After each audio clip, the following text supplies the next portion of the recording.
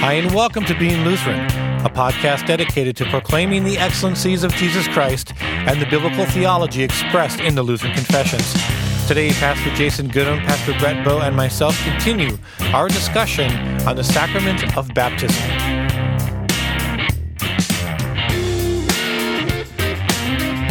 Welcome to the Being Lutheran podcast. I'm Pastor Brett Bowe, and I have with me Pastor Jason Goodham And Pastor Brian Ricky. All right. I feel like we should do like the Three Amigos intro sometime. Yeah, right. You can't see it, listener. And you don't want to. No. And we probably need to repent and start over. Right. We're grateful for radio. Yes. I know. We talked about having a face for radio. So, yeah. But we are talking about baptism. Yes. Continuing part two of Part two of 35. Ad infinitum. Yeah, right. Yeah. Yep. Yeah, But it is a topic that can't be covered in 20 minutes. And so I think it's good that boy, if it could, we were doing something terribly wrong. Or terribly right. Or Yeah. We're so good that it... Oh, wow. God Now I feel just, convicted. God just dropped the baptism now saves. He's like, what are you guys fighting about? Yeah, right. Drop the mic and walk away, Yeah. All right, but where we leave off, guys. Yeah, So now we're on part two, or question two Right. of the 4-question series in the Small Catechism. Yep. Good. All right. So it says this is Luther writing. What does baptism give or profit? Answer. It works forgiveness of sins, delivers from death and the devil, and gives eternal salvation to all who believe this, as the words and promises of God declare. Which are these words and promises of God? Answer. Christ our Lord says in the last chapter of Mark, whoever believes and is baptized will be saved, but whoever does not believe will be condemned. Mark 16:16. Amen. To be honest, that's my least favorite part of the entire catechism. That And second part, you mean? That quoting of Mark 16. It wasn't available to Luther at the time, but we now know that Mark 16, 9 through 20 is like that question from our... is a dubiously attested passage of scripture. Yeah, Ben asked that on Facebook, so we can count that. Yes! Yeah. Working down the checklist. Yeah, and so should we establish an article of faith from a passage that we don't know, one, where it belongs in scripture, or two, even if it belongs?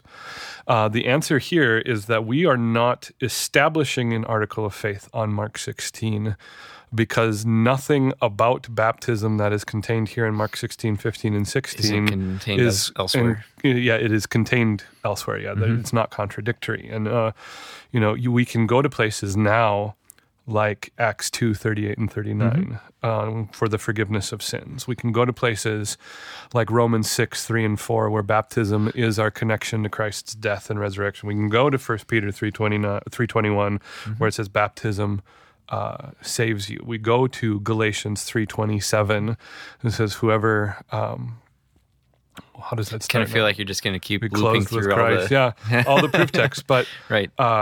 It is unfortunate, as someone who has studied the manuscript evidence and is familiar with the issues, that this is a proof text that we use in our official confessions. But that being said, nothing that it says is Incorrect. invalidated Yeah. anywhere else in Scripture, and so it's fine. All right. Amen.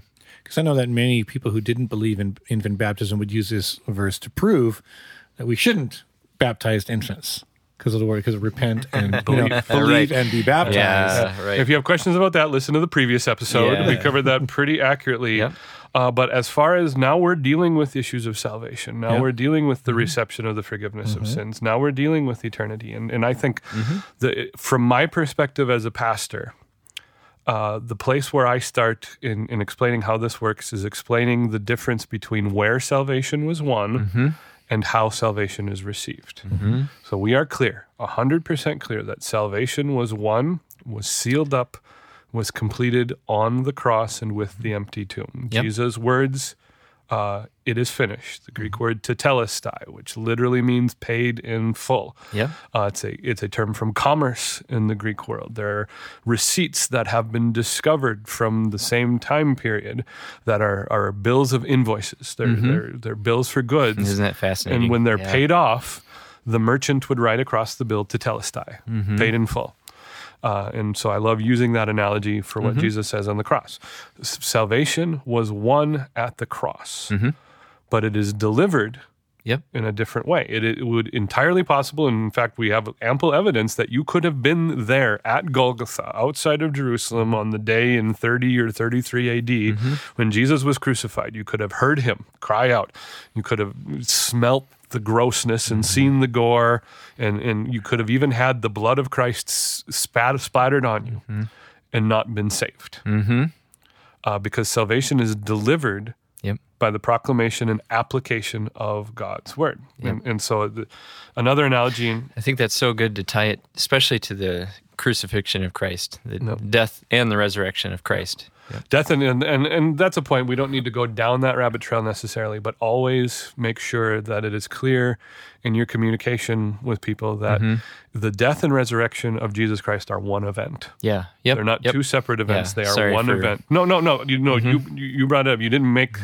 You didn't I guess go there, but I'm saying that because I'm thinking of 1 Peter 3, which I'm sure we'll talk about. But, so we have that, but where I got this analogy, I stole it from Brian Wolfmueller, or he's on Issues Etc. all the time. He has Table Talk Radio, but he says this is how salvation works. Let's say you are in prison, and the king or the judge, or however you want to look at it, pardons you, declares that you are free.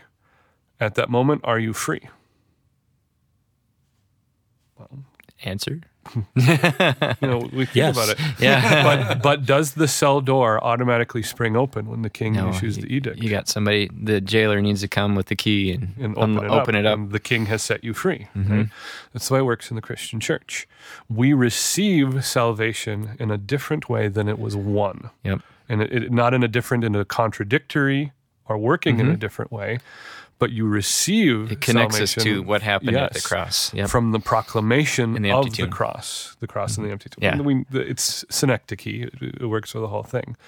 But this is the thing. This is why the Lutheran Church is adamant on insisting on the means of grace, that God's salvation is delivered to us in specific ways. And from last episode, it is always in connection with the proclamation of God's promises in His Word. Is it wrong that I have the signed, sealed, delivered sound in my head? No, I would bet if you go back far enough, I bet Issues has used that as a bump for some topic at some point in time. They do it from time to time. Deliverance here. I think we need to start like a prayer. Right. For that. for that earworm, and I suppose there are worse songs you could. That's true. Divisively put in people's heads at the most inopportune time. Sorry about that, listener. No, but anyway, I love what you're saying, and I think for as much in the Lutheran Church we try to downplay baptism, but not us, I'm saying, but I think a lot of Lutherans out there are we're almost apologizing. Apologizing like, this is what we do, and we actually really do this, or shucks, but you can get by without it. Oh my goodness. And I think what we would propose is this is something that's awesome, and we need to embrace it and say God is doing something. He is bringing salvation to us through baptism. He's bringing salvation. He's bringing what He accomplished on the cross and empty tomb through the means of His Word and through baptism. And this will be something that we will be bringing up again and again, but the nature of the sacraments, the nature of the means of grace is that it is external to your experience, which means that now your salvation is being delivered in a way that is sure and certain and comforting. And this is a necessary part of human existence. And if you don't believe me, look at the ways the non-Lutheran Church measures assurance of salvation. They are forced to create a sacrament. So they have somewhere. In the American evangelical church, there is a sacrament of salvation because you have to know at some point you were saved so that you can cling to that in moments of doubt and suffering. The only difference is in the American church, it's the decision. It's the altar call. It's the sinner's prayer. It's whatever else. And again, pause, take a deep breath. I am not discounting Christian experience. Yeah. I am not mocking it. I am not belittling it. In the most charitable way we could say it is God's grace can be applied in those instances too. I'm certain that the person right now who believes they were saved at a Bible camp had a spiritual experience at a Bible camp. And it was facilitated by the Holy Spirit. I have no doubt about it. But that event has to be manufactured. And I don't mean that in a manipulative sense, but the person that you know, or likely it was you in your background, I know I have a moment like that I had convinced myself of in my life. It has to be something external, otherwise you can't be certain of your salvation. Because if it's internal, we question it and we doubt ourselves. Yeah, we question it, we doubt ourselves, we wonder about the sincerity. And you're talking to someone, or you're listening to someone now. I went up for every altar call in high school and college. I famously went up for every altar call at one Bible camp. Within 1 week? Within the week. Every altar call I went up, I have famously gone up for more than one altar call in one day. Okay? And it was trying to find assurance of salvation. Yeah. And you've heard me say time and time again on this podcast, the Christian life consists of assurance of salvation and vocation. What do you think how do you think high school Jason would have responded to what you're saying now? I would have, this is exactly what I needed. And it's this material that is responsible for my assurance of salvation, for that conversion moment. Specifically from the large catechism talking about the proclamation and application of the gospel. We are in the Christian church where there is nothing but the continuous, uninterrupted forgiveness of sins. That's what I needed to know, because I had been led to believe by people in my life and by my own sinful nature that my salvation was up to me to maintain. It was up to my efforts. It was up to my sincerity. It was up to my piety. How dangerous, yeah. And what I found was that when I started reading and being exposed to Lutheran theology, I found so much comfort that there was an event that I could go back to where I could be certain that God saved me. Historically speaking, absolutely that event is the cross. But for those of you who have ever doubted that you're a child of God, who have ever wondered if because of sin and shame in your life, habitual, maybe even addictive sin, that you can be called a Christian, we have the comfort in our repentance and in our brokenness to go back to the day of our baptism and say, right there, that day, it happened externally to me. And I know when it happened. I even have a certificate for it. Yeah. But it was nothing I did. Yeah. It was nothing I contributed that day. Now, the difference is, for those who have been directed to their baptism and they're not repentant, that is a confusion of law and gospel. If you are secure in your sin. That's where the whole ELCA funeral, the golden ticket, or eternal security view of it. Right. It's almost like this hocus pocus formula thing where you sprinkle a little water, you say a couple words, and that person is saved, and the heart's not engaged in it. And people see it that way, but that's not true. That's not true biblical baptism. Right. The heart must be engaged, and as Luther said, continue in the faith of your baptism. And which reminds everyone that in the Lutheran Church, again, it goes back to the Word of God, but we are always maintaining the tension between law and gospel. It's the same Word of God, with different functions in our life. More of the same. Yeah. So we would remember that the sacraments are entirely in the realm of the gospel. They are the promises of God. And when we are unrepentant, when we are living in obstinate, unrepentant sin, we have no right or access to the promises of God. We need to be confronted with the terror of the law, which means that for the person who is unrepentant, their baptism is off limits. It is out of bounds for them. But the moment, even if they walked away, like Brian, I love the phrase that you use, walking in the faith of your baptism. Even if they've abandoned their baptism, even if they've fallen away from their faith and have been walking in unrepentant, open sin, the moment that they are brought to repentance, the moment that the Holy Spirit works contrition in their life, their baptism Still becomes valid. a moment of comfort for them. I remember entering into seminary. I had mentioned it in the previous episode that entering into seminary, infant baptism wasn't something I ascribed to. And I remember one person asking me recently, it's like, well, why did they even accept you into a Lutheran seminary? Yeah. And I said, I think it's because I answered this one question I was being honest, but in at least an open way. And the question was this, is that, they wanted to know about my faith walk with Christ. And I told him, and this is the language I used, which I would not use now. So I said that I became born again at the age of 24 as I accepted my Lord and Savior, Jesus Christ, through an altar call. And It's interesting how your testimony changes. Yep. And then the one pastor on the board, I can't even remember who it was, looked at me and said, "May I offer another option that you would consider?" And I said, "Sure." He goes, "Could it be that you responded to law and gospel through the faith that was given to you in your baptism?" And he just left it there. And I go, Wow. "Sure, I guess." And so now the language I use is that God revived the faith of my baptism that's good. at the age of 24.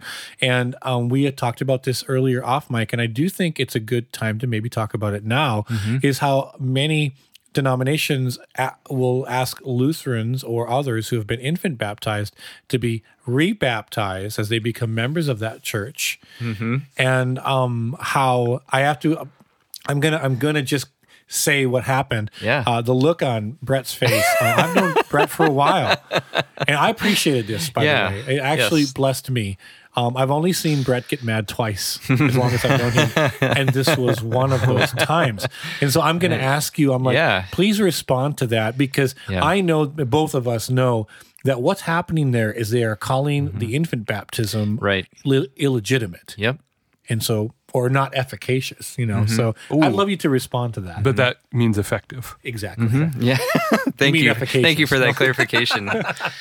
No, I think I responded that way because I've heard that happening in a lot of Baptist circles. I've had friends and even family that grew up Lutherans, were baptized as infants, joined some other Baptist non-denominational type churches, and they're required to be rebaptized. That doesn't surprise me, but if it's a Lutheran church that's doing that, it's like you're cutting off the branch that you're standing on. You're undercutting the theology that you are proposing that you believe in. And so that's why it was shocking to me. Yeah. And I think that's what that pastor was trying to do in asking me that question. So that's why I wanted to ask you that, is to get me to consider, was I standing on the branch that I was literally cutting off? Yeah, right. Yep. Well, and it's just, I think there needs to be a point of clarification here too. It is my pet peeve, one of several. Yeah, I get it. For those of you who know me. I'm pretty curmudgeonly. We bought a zoo of pets. Yeah, I have a whole pet store, and they're all peeves. Tweet that. Yeah, that's my vocation. We are so the retweets. But I really have a problem with people who call themselves Lutherans, and then don't hold to Lutheran theology. Because the solution to that is just don't be Lutheran. There's no offense in that. I will disagree with you. Be honest with what you are. Be honest. Yep. Be open. Don't try this bait and switch. Don't try to save the Lutheran Church from itself. Don't try to downplay, water it down. If you're not Lutheran, don't be Lutheran. You have plenty other denominational options available to you. If you're going to be Lutheran, we have this beautiful thing that we've been given from our fathers in the faith in the confessions that explain and summarize and organize the truth of Scripture as we interpret it for our use and for our boundaries.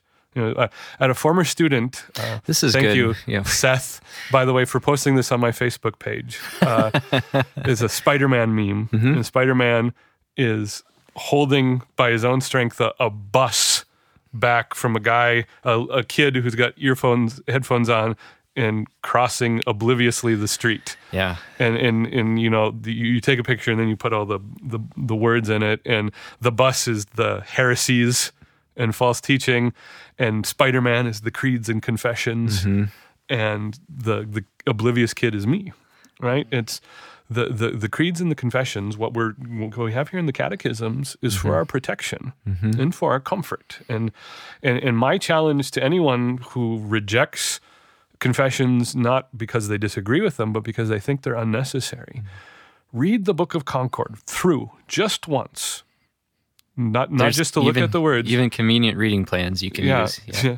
Read it through just once and then try to count the number of times that comfort is highlighted. That when I first time I read through the Book of Concord, that was the thing that blew me away. Is the amount of times talking about what most people would think is rote theology, is academic, is unhelpful, but the amount of times that it was brought forward for our comfort. And this is what we're talking about when it talks about the means of grace and the sacraments, and we're referring to salvation. Baptism isn't magic, like Mark Driscoll famously called Ex it opere one time. operato. Yeah, it's not ex opere operato. It doesn't work just simply by doing it. Otherwise, we were wasting our time. We should all be on the street corner with fire hoses, making sure as many people get baptized as possible.